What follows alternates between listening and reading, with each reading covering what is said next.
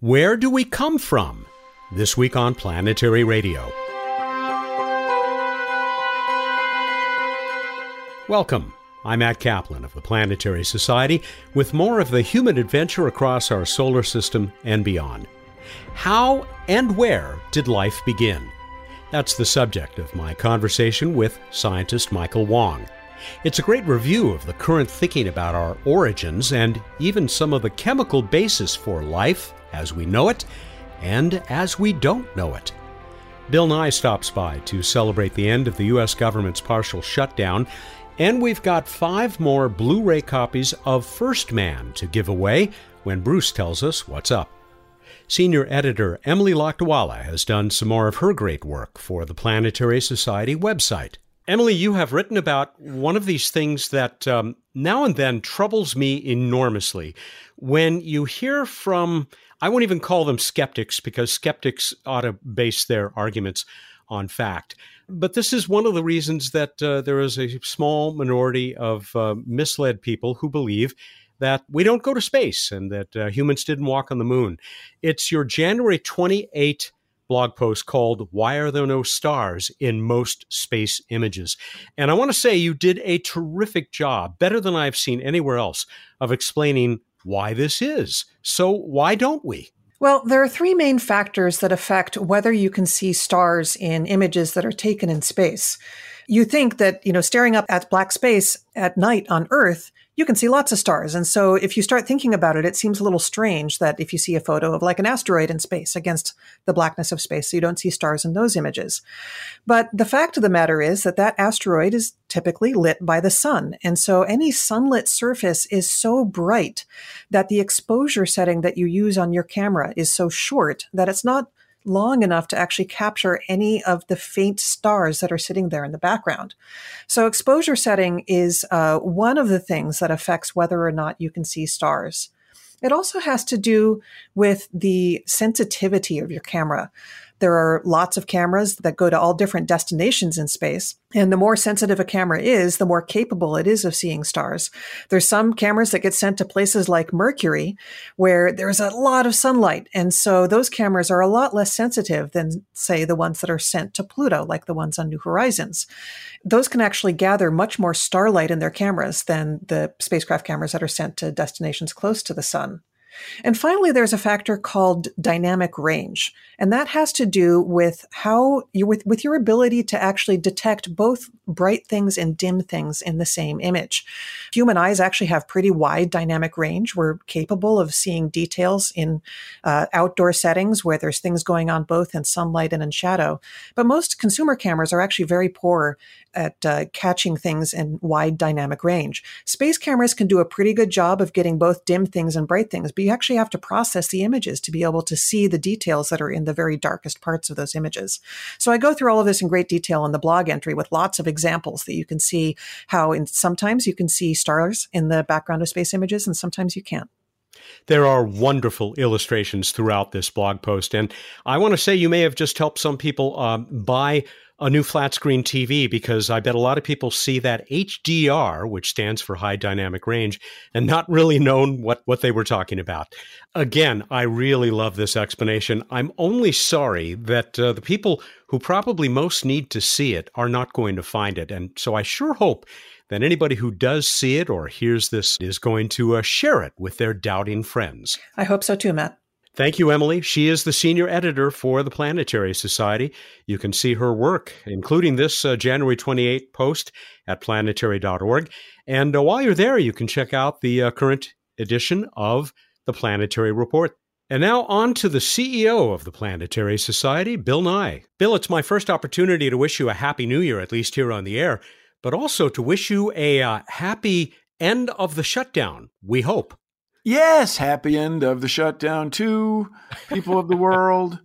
No, it's very good to not have a government shutdown. It had a big effect on NASA. People were not at work for over a month, which was bad because, as we say, not only do the tides wait for no one, the motions of planets and cosmic bodies do not wait for human affairs.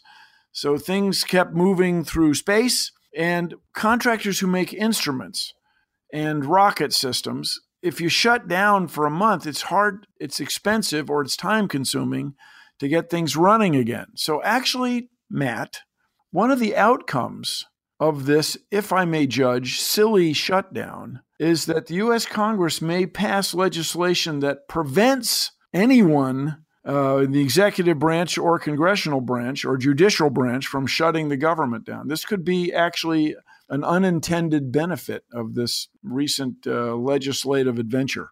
I saw that there are actually two bills, one from a Republican, one from a Democrat, which would accomplish exactly that. Sounds like a sensible move to me. Yeah, here's the thing. If you are hired to run a corporation, you don't show up and shut the corporation down. The board of directors would kick you out immediately. The idea is not to, unless you're going out of business. The idea is not to shut the government down. The idea is to run the government. You're the executive branch. You're the congressional branch. The idea is to run things, not stop them, for crying out loud. But with all that said, Matt, the Planetary Society kept humming along. You know, we have a lot of members around the world, and a lot of members remain engaged with us. All our members remain engaged. And I want to thank everybody for making contributions at our end of the year campaign and for continuing to support us here at the Planetary Society. If I may shut down aside. Thank you, Bill. And I join you in that gratitude toward our members and everybody else who donated to the Society before the end of the year, which of course is something you can do any time of year. But we did have a big special effort underway, and it was very successful. And thank you for leading that. Sure, it's all me. No, it's all you all out there. We are connecting you with space like never before. And, you know, Matt, I was just talking to Dr. Betts, Bruce Betts here this morning, and there is a possibility that our LightSail 2 spacecraft will fly this spring. We have no control over it. The spacecraft is ready to go. The clock's running. The batteries are charged up. We're just waiting for the word.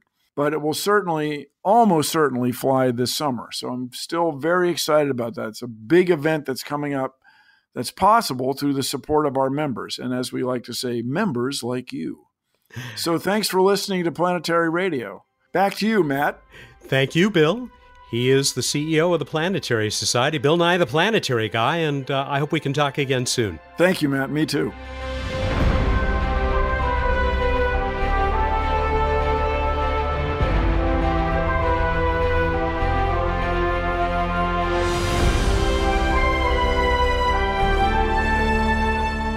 Astrobiology. The term was first proposed by a Soviet scientist back in 1953, but most of us had never heard of it till just a couple of decades ago. Now it's a firmly established discipline. There's a good description of the field on the University of Washington website, and that's where our guest, Michael Wong, is a research associate in the school's astrobiology program. Mike studies planetary atmospheres, habitability, biosignatures, and the emergence of life. He has written a featured article for the Planetary Society's quarterly magazine, The Planetary Report. It's titled The Making of Life. Grappling with the emergence of life on Earth helps researchers understand how to search for it elsewhere. Mike recently joined me from the UW campus. Mike Wong, thank you very much for joining me on Planetary Radio. My pleasure. I very much enjoyed your article in the Planetary Report. It'll be the basis of our conversation, though we may go in a few other directions over the course of this conversation. I don't know if you've heard the two big questions that our boss, the science guy, poses wherever he goes. They are, where do we come from, and are we alone? And it seems like those are of big concern to you as well.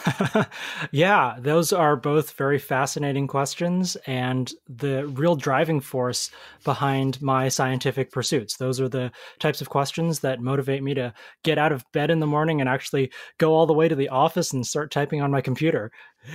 This seems to be getting a lot of attention. I mean, we've had a couple of shows about it recently, and we will have more. In this one, I think our discussion might lay out some of the basics, and then maybe we'll talk a little bit about the work that you have underway in an area that contributes to this.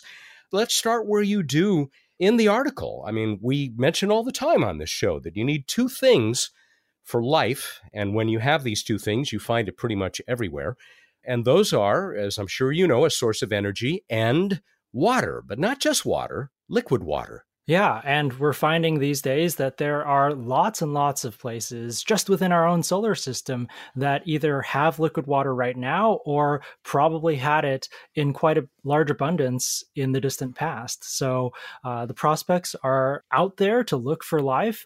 You start just counting all of the exoplanets that are out there and wondering about whether those have liquid water too. And the possibilities just go exponential. So it's a really exciting time to be thinking about these questions.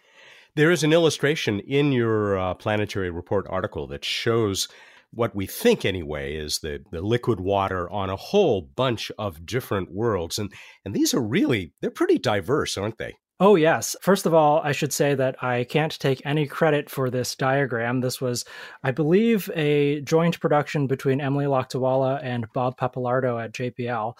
So I can't take any of the artistic credit here. But yes, one of the main points that I want to get across in this article is that a lot of the places where we suspect there's liquid water in the solar system are on bodies that are very different from the Earth, where that water is underneath an icy crust, not exposed to an atmosphere like it is on Earth. And the big question that we want to try to answer is, are those habitable environments, and could they be inhabited? And what are the processes by which life might emerge on such a different kind of potentially habitable world? With all of these places in just one solar system, the only one we have easy access to, that have liquid water, is it now considered reasonable that we're going to find liquid water on worlds throughout the galaxy, throughout the universe? Yes, I believe that it is quite possible that we are going to, within the next few decades, find evidence for liquid water on an exoplanet. But that kind of liquid water will be the same kind as Earth. It will be on the surface of that world, and we will observe it through, for instance, the way that liquid water changes the polarization of light that is bouncing off of that planet and into our telescopes, or through what's called glint, which is the way that liquid water sort of reflects light, very focused and very bright. We see glint, for instance, on the liquid methane seas of Titan. So we think that we have the capability, or will have the capability in the near future, to be able to look for glint on exoplanets once we have the capabilities to actually get reflected light from those exoplanets that are very far away. It's going to be harder to tell whether we have an exo-Europa-like situation where there is liquid water underneath the surface of an icy crust, because right now we're mainly only sensitive to the atmospheres and soon the surfaces of extrasolar terrestrial planets. So for those that are more like our own, I'm thinking I'll invent the term aqua signatures as opposed to biosignatures, which I think we're going to talk about before we finish our conversation. You go on in the article to talk about early thought about how life, the genesis of life on Earth, spontaneous generation. And it reminded me of an illustration from my old life science library books. And there was the one that really stuck in my mind, and it was a drawing of an old rotting log with frogs and flies infesting it, coming out of it, except that the thinking was literally coming out of it. I mean, fully formed species coming out of this other living thing. I mean, is that what they had in mind with spontaneous generation? Yeah, basically, before people really understood how biology works, how replication works, it was thought that we see life everywhere we look on Earth. It must just be popping out of nowhere. And today we know better, and it was thanks to this clever experiment by Louis Pasteur, who basically had a bunch of different flasks. These flasks had liquid water inside them, as well as the nutrients that life needs to grow. He let those flasks sit out, but he made one of the flasks have a very curved neck at the top of it so that air couldn't come inside. What he noticed was that the flask that was open to the air soon became inhabited by all sorts of bacteria. But the other flask, which was just as habitable, didn't. And then he went further and broke off that curved neck of the flask that wasn't yet infected by life. Soon it was very infected by life. So he was showing that life can't just originate in a sterile but habitable environment. It needs to be seeded from somewhere else, which sort of disproved the idea of spontaneous generation. That is, we don't actually see separate origins of life here on Earth. Everything on Earth has descended from a single origin of life as best we can tell. In connection with that, you talk about this relative of ours named Luca. Luca stands for the last universal common ancestor. And we have some vague inklings of what Luca was like based on what are called phylogenetic studies, or looking at the genomes, the instructions written in our DNA and our RNA, and trying to backtrack what the most ancient sequences were based on what sequences are highly conserved or highly shared amongst the very disparate types of living beings here on Earth. And in this way, we can sort of get a handle on what Luca was like and what environment it lived in. And some of the latest evidence points to a Luca that came from the deep, that lived in a hydrothermal setting near the bottom of the ocean. We've talked before on this show about this possibility that life began in one of these settings by one of these hydrothermal vents. And key to this is something you also talk about in the article, which is equilibrium, or rather the lack of it. Why is this important? What I like to say is that every living thing needs to eat and to breathe. And we do this all the time, sometimes without thinking about it. That's how we gain our energy. Basically, by harnessing the disequilibrium or the imbalance in electrons between the things that we eat and the things that we breathe. When our metabolisms are powering us, what they're doing is basically transferring the electrons from the very electron-rich food that we eat to the very electron-greedy oxygen in the air that we breathe. And this is fundamentally what powers all of life on Earth is an electron transfer. And things transfer when there is an imbalance. There's a lot of energy in imbalance or in disequilibrium. You can think of being on your tippy toes, standing on top of a pole. You're very unbalanced, and if you were to fall, you would transfer a lot of that potential energy into kinetic energy. The same thing goes with electrons. They're transferring within us all the time, essentially falling downhill and giving us the energy that we need to live. One of the really critical things to understand about biology is it's not just that transfer. That electron transfer goes into pushing a different set of particles out of equilibrium, and those are protons within our body. So electron transfer creates the energy that is needed to pump protons across a membrane in our mitochondria, thus creating a new imbalance in the concentration of protons outside of this membrane and inside of our membrane. These protons desperately want to relieve this disequilibrium and can do this by passing through a very intriguing molecular machine, basically a protein called ATP synthase. This then transfers that disequilibrium in protons into a disequilibrium in ATP or phosphates. ATP you may be familiar with from your intro biology classes. You bet. Everybody knows ATP as the energy currency of life. And the way that ATP acts as the energy currency of life, it is in yet another disequilibrium between its wholesome self ATP, which stands for adenosine triphosphate, which means it has 3 phosphate groups in this molecule, and its broken pieces, adenosine diphosphate, 2 phosphate groups, and a lone phosphate that's unattached. Our body works by basically transforming these imbalances into finally us. And if you really think about it, we are in a state of imbalance with the rest of our environment. We need to fuel ourselves by transforming natural imbalances around us into ourselves.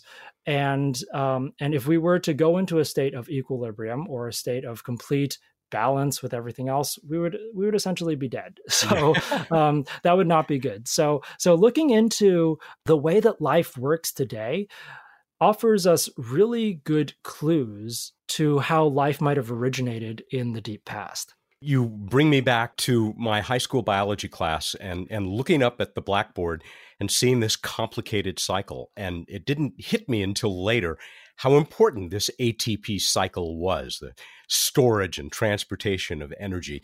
So important to this, right, is the idea of a membrane, a barrier that has one condition on the outside and some other condition on the inside, whether it's the mitochondria, those little particles in our cells, those little bodies which may have once been independent living things, apparently, but the cell wall and I guess to some degree our own skin. But really, you're talking about things like the cell wall here, right? Yeah, you're absolutely right. In order to have some kind of disequilibrium or imbalance, you need to be able to separate what's going on inside of life from what's going on outside of life. One way to look at life, again, is that we are in a state of low entropy with respect to our surroundings. That's how we maintain our order and our complexity, is by separating ourselves from. And that's a good thing. We should say low entropy is a very good thing. Yeah, that's right. Yeah, we all want to be low entropy. and the key to being low entropy, or to maintaining our order and our complexity, is to raise the entropy of everything outside of us. That's actually really the only way to maintain low entropy inside of us over time. If we don't want to be flooded by all of the extra entropy that we are creating outside of us, we better have a membrane. You already mentioned the possibility that life began at one of these hydrothermal vents, or maybe more than one. Well, not likely, I guess, since we all are so similar. What was it about the hydrothermal vent that contributed to this disequilibrium that it was so critical to life? Yeah, that's a great question. When we're looking for places for life to emerge, in particular for the type of metabolism that would lead to what we see in life today, we definitely want to look for disequilibria and focusing points for the specific kinds of chemical and physical disequilibria that are exhibited in life today.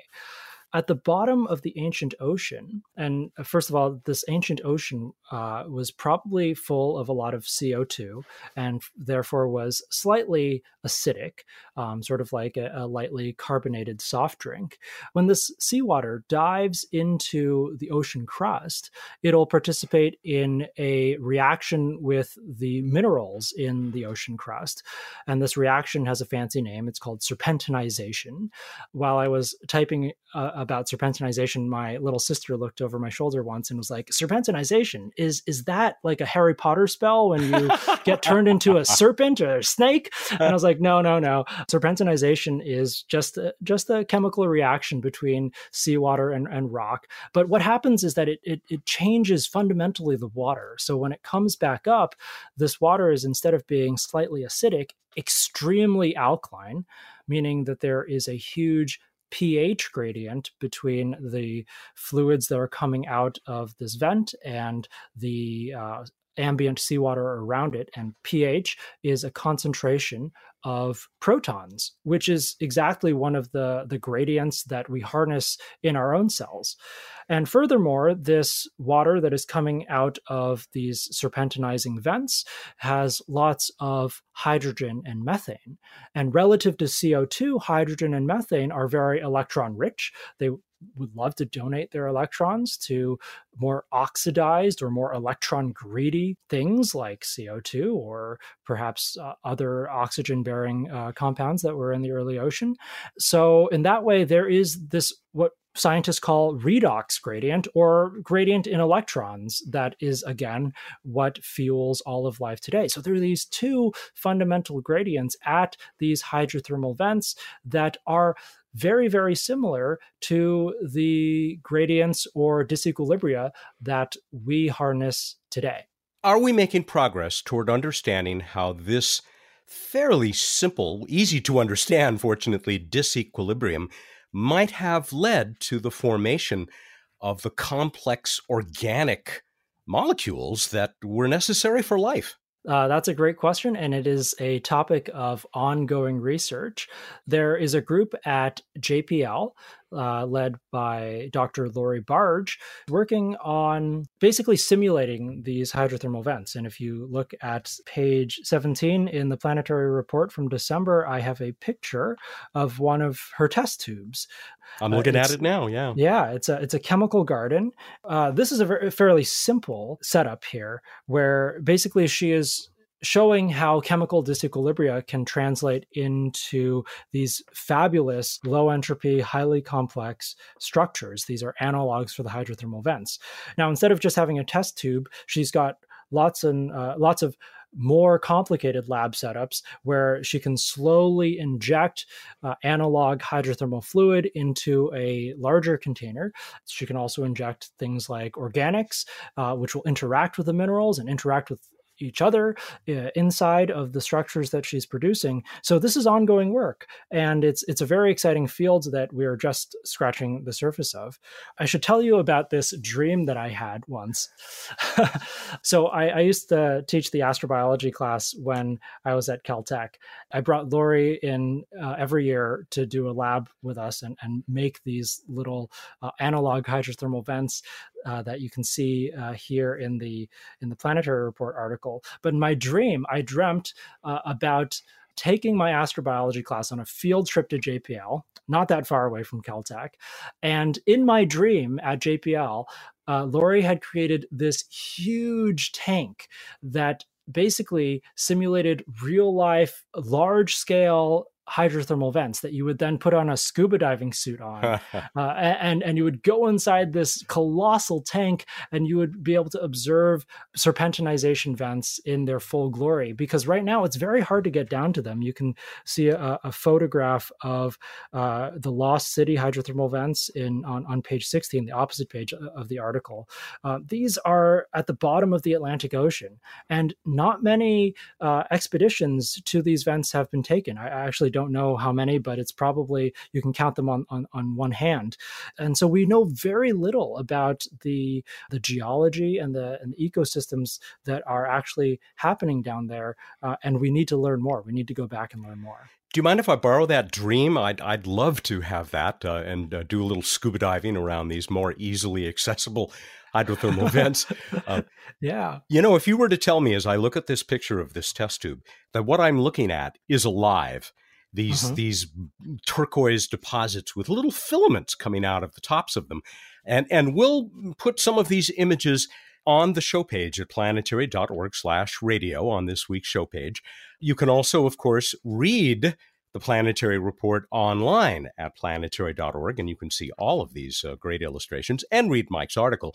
If you were to tell me these were live, I'd say, okay, I'll buy that. Yeah, absolutely. And this just speaks to the great power of disequilibria driving complexity and orderliness in natural systems, and also to the fundamental connection between geology and mineralogy and life. I really think that it's at a place like this where you can harness not just aqueous chemistry, but also surface chemistry and catalytic chemistry from metal-bearing minerals that would have sparked something as complex and as wonderful as the first biochemistry.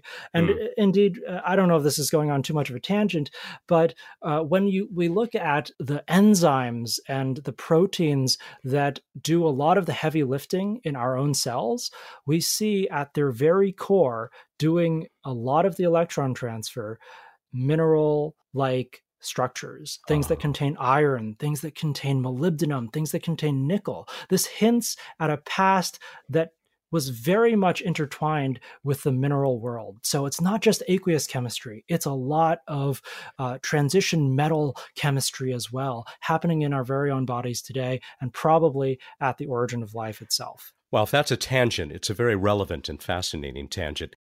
You mentioned in the article, which I did not know, that the Mars exploration rover Spirit found some evidence for hydrothermal activity in the distant past, of course, on Mars. Yeah, we have evidence from rovers, and I believe also remote sensing from our orbiters around Mars that are scanning Mars' surface for minerals, that Mars' surface has participated in these types of water rock reactions probably most of these reactions happened billions of years ago, 3 to 4 billion years ago.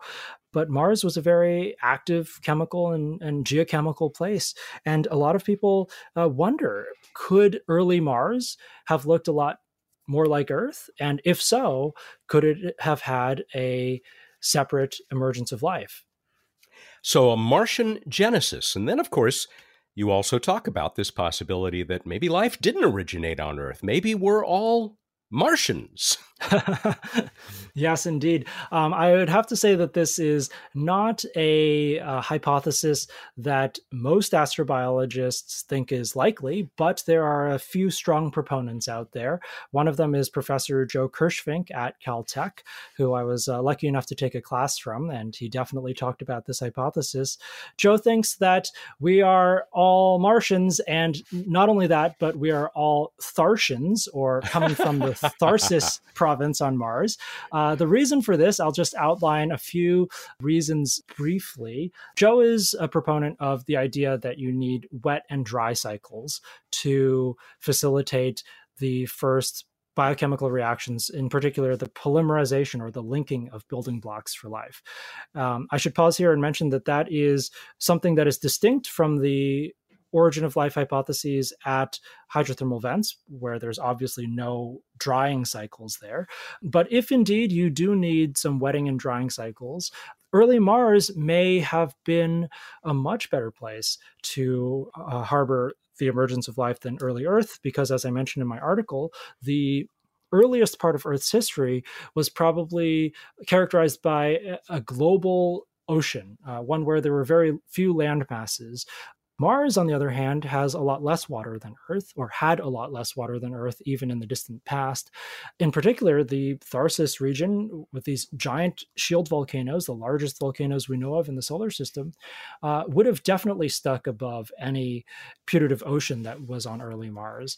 Volcanoes also tend to drive lightning, and they stick up high into the atmosphere where there might have been oxidants, those electron-greedy things.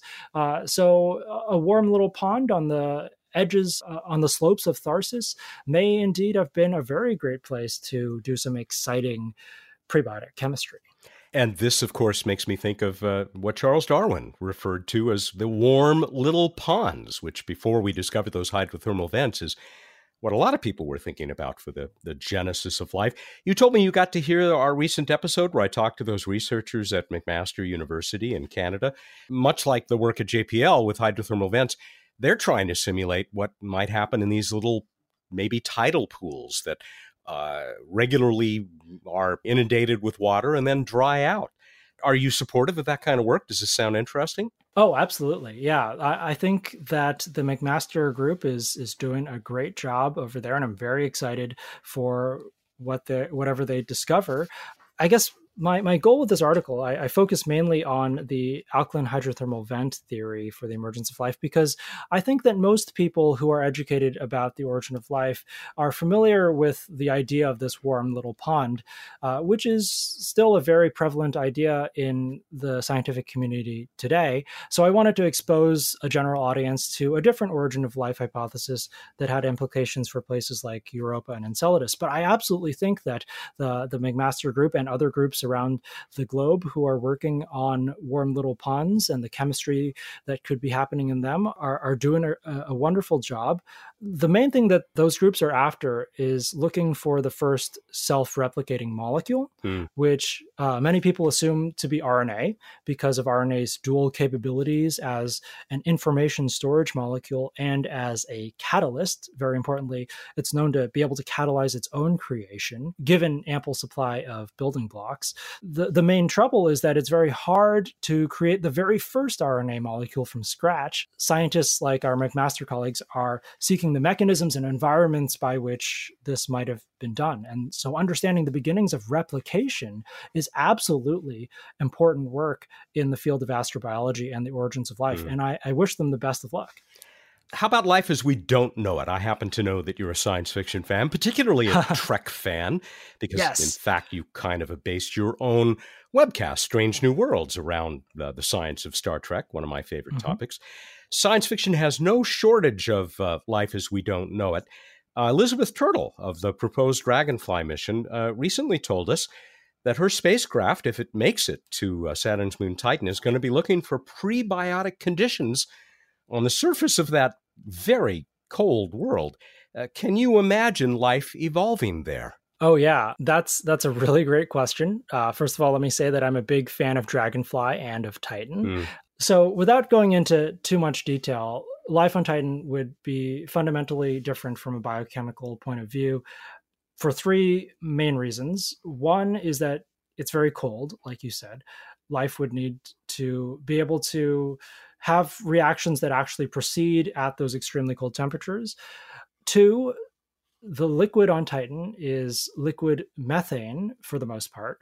Methane is very chemically distinct from water in that water is a polar molecule, meaning it has a slight electrical charge to it on different sides of the water molecule itself.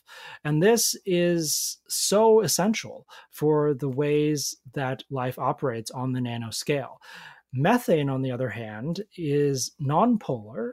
Any biochemistry would have to work inside of that medium, and it's very hard to imagine what kind of biochemistry that would be. And finally, Titan has very little available oxygen.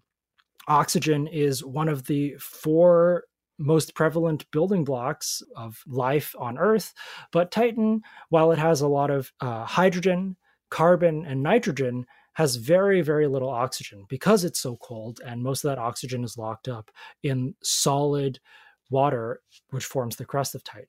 So we'd have to imagine an alternative biochemistry that doesn't take advantage of oxygen at all. For those three reasons, life on Titan would definitely be life as we don't know it. Let's say that someday, probably won't happen with Dragonfly, but you never know, we discover that there was a second genesis of this very different sort of life on Titan. Maybe we find evidence of some very different type of life on Mars. I think I know the answer to this, but what would this second genesis within our solar system, what would it mean for the prospect of life across the universe? There's an old saying that goes, there are only three numbers in physics: 0, 1, and infinity. Since we know that the number of instances of life in the universe is not 0, it's either 1 or infinity. And so finding another instance of life within our own solar system means that, there's just so many possibilities out there. We're very unsure of whether life was a fluke accident or whether it's some kind of result of the way that matter and energy like to organize themselves. You can argue it either way, but until we go out there and really get a lay of the land and say, look, the rest of the universe seems to be completely barren, or there are other instances of life out there, and here's how they came to be, and there's some underlying principle, like, for instance, the dissipation of disequilibria that drives them into existence, that we will get an understanding of our place in the cosmos. Thrilling stuff, Mike. Before we close, tell us a little bit about the work that you have underway at the University of Washington. Yeah, sure. I'm currently looking at the ways that we can actually try to find life on an exoplanet, or how we might be fooled into thinking that there's life there when those signals were actually made abiotically. So in particular, we're concerned with looking for oxygen. And oxygen is a very good biosignature, we think, because Earth's atmosphere is full of oxygen, and all of it was created by life, in particular photosynthetic plants, algae. The question is there a way to create oxygen, high levels of oxygen in a planet's atmosphere without life? People have come up with different theories for this, and one good way to create a lot of oxygen is by shattering CO2 molecules, carbon dioxide molecules, with ultraviolet light. CO2 obviously has a lot of oxygen locked inside of it, so if you break it apart, you might create molecular oxygen, O2. This could happen on planets with very thick CO2 atmospheres, such as Venus. So our neighboring planet Venus has about 90 times the atmospheric pressure of Earth, and most of that is CO2. And yet, Venus, although it's being bombarded by lots of ultraviolet radiation from the sun, doesn't build up abiotic oxygen. And we think this is due to the chemistry that is happening on Venus's atmosphere involving exotic species like sulfur and chlorine atoms that are floating in Venus's atmosphere that regenerate the CO2, rebuild it so that oxygen doesn't build up. And we're wondering if those mechanisms for scrubbing out oxygen and reforming CO2 actually work around other types of stars. And the most exciting type of star right now is an M dwarf star or a very red dim star. This is the most common type of star, right? Exactly. Yeah. Most of the stars in the galaxies are M dwarfs. And we're finding planets by the bucket loads around M dwarfs, some of which are in the habitable zone. And what we don't want to do is accidentally find a Venus-like planet that has built up a lot of oxygen through shattering by ultraviolet light and mistake that for a planet that has a biosphere that is making that oxygen. I'm looking into whether or not those types of planets, Venus-like planets around M dwarfs, do or do not build up oxygen abiotically. You must be very excited, looking forward to the new generation of telescopes, the James Webb Space Telescope and the ground-based scopes, that might give us this ability to detect oxygen in the atmospheres of these exoplanets. Absolutely. Like we said at the very beginning, this is a wonderful time to be alive and asking these questions because the technological capabilities, whether within the solar system with Dragonfly investigating the chemistry on the surface of Titan, or telescopes that will stare light years away at planets that are orbiting distant stars and get a handle on what they're made of and whether they have life. It's just so invigorating to go to work every day and realize that we're on the cusp of an astrobiological revolution, perhaps. And that is probably a great place for us to end this very exciting and fascinating conversation. Thank you, Mike. Live long and prosper. Thanks. You too. Mike Wong is a research associate in the University of Washington Astrobiology program, and he studies planetary atmospheres, habitability, biosignatures, and the emergence of life, which, of course, has dominated our conversation today. He, as I mentioned, has his own podcast. You can find it, Strange New Worlds, about the science of Star Trek. His article in the Planetary Report, and this, by the way, is the winter solstice issue of the Planetary Report that you can find at planetary.org, is titled The Making of Life, Grappling with the Emergence of Life on Earth Helps Researchers Understand How to Search for It Elsewhere. On now to this week's edition of What's Up with you-know-who, Bruce. Oh, Bruce, can you give me a random space fact? I'm so glad you thought of that. I always forget. Time for What's Up on Planetary Radio. The chief scientist of the Planetary Society is Bruce Betts, and he has joined us once again to tell us about the night sky. And we'll do a bunch of other fun stuff, including giving away 5 more copies of First Man, that great movie about Neil Armstrong. Welcome back. Thank you. Good to be back, Matt. So we've still got the pre-dawn is where the planetary party is happening and things are shifting around relative to each other. If you pick this up soon after it comes out, then on the morning of February 1st, you will find the moon hanging out between Venus, super bright Venus, and very bright Jupiter in the pre-dawn east. If you look some other morning, you'll still see Jupiter and Venus up there looking spectacular. And yellowish Saturn, much dimmer than the other two, is below the other two, climbing and passes above Venus around February 18th. It's a party. It's a planetary party. And lonely Mars is still hanging out in the evening sky, but continues to fade and get lower in the west. Did you see my little image of Jupiter and Venus hanging out next to the palm tree last week? Glad you brought it up. That was spectacular. And it shows not only what an amazing photographer you are with your phone, but how bright and stunning they are. But it was very nice framing with the palm tree. It was lovely. Thank you. Thank you. I had nothing else to do as I stood there freezing on the train platform. Well, I'm glad I could provide some planets for you to take pictures of. All right, we move on to this week in space history. We mentioned last week, I'll mention again, this week, the Columbia disaster occurred. 7 astronauts died. We remember them. Much happier news in other areas of space. In 1958, Explorer 1 became the U.S.'s first satellite. 1961, hey, chimp, Ham, suborbital flight, way to go, Ham. And 1971, Apollo 14 launched and landed on the moon.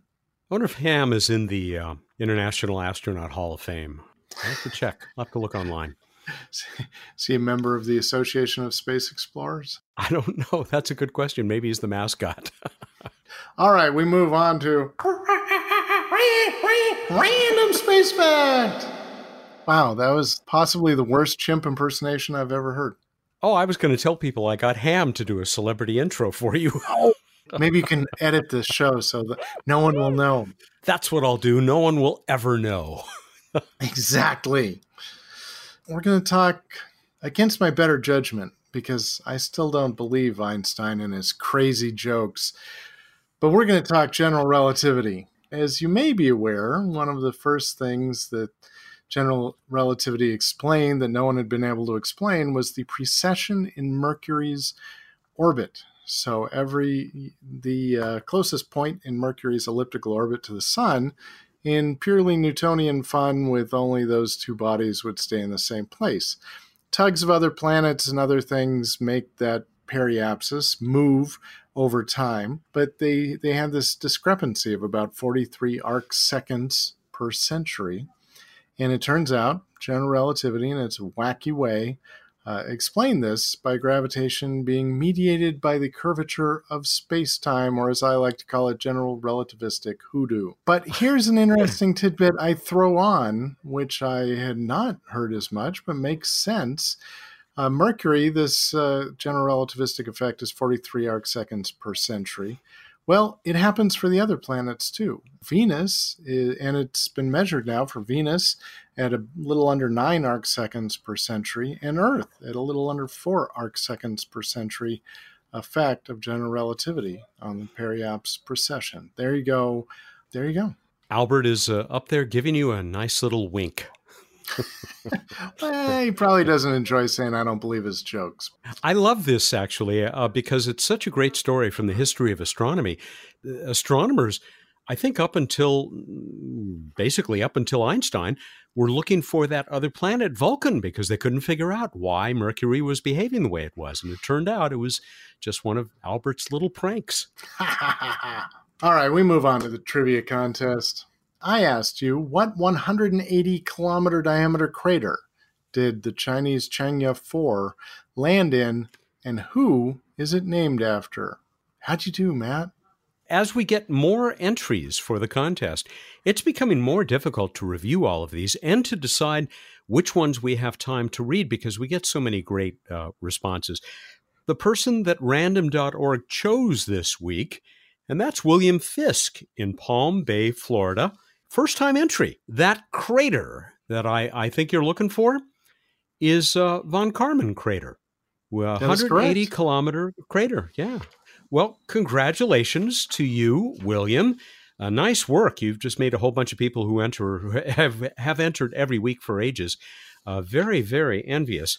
Did he say who it was named after? Let me see if yes, Theodore von Karman, considered the father of supersonic flight. There you go. I forgot that you asked for that.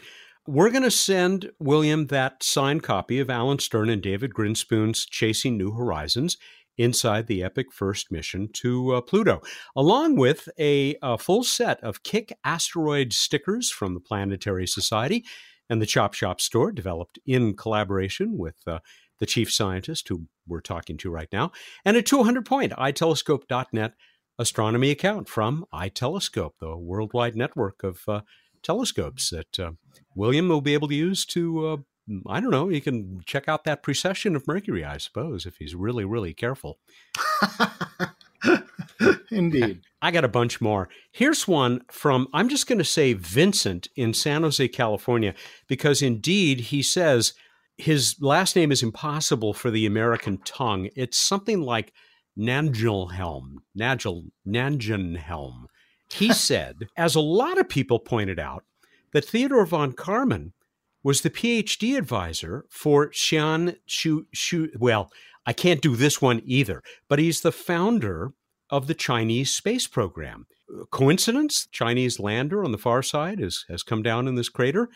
Vincent adds, now there's Kármán for you. Ah. Oh, good. I wasn't sure I got that across right.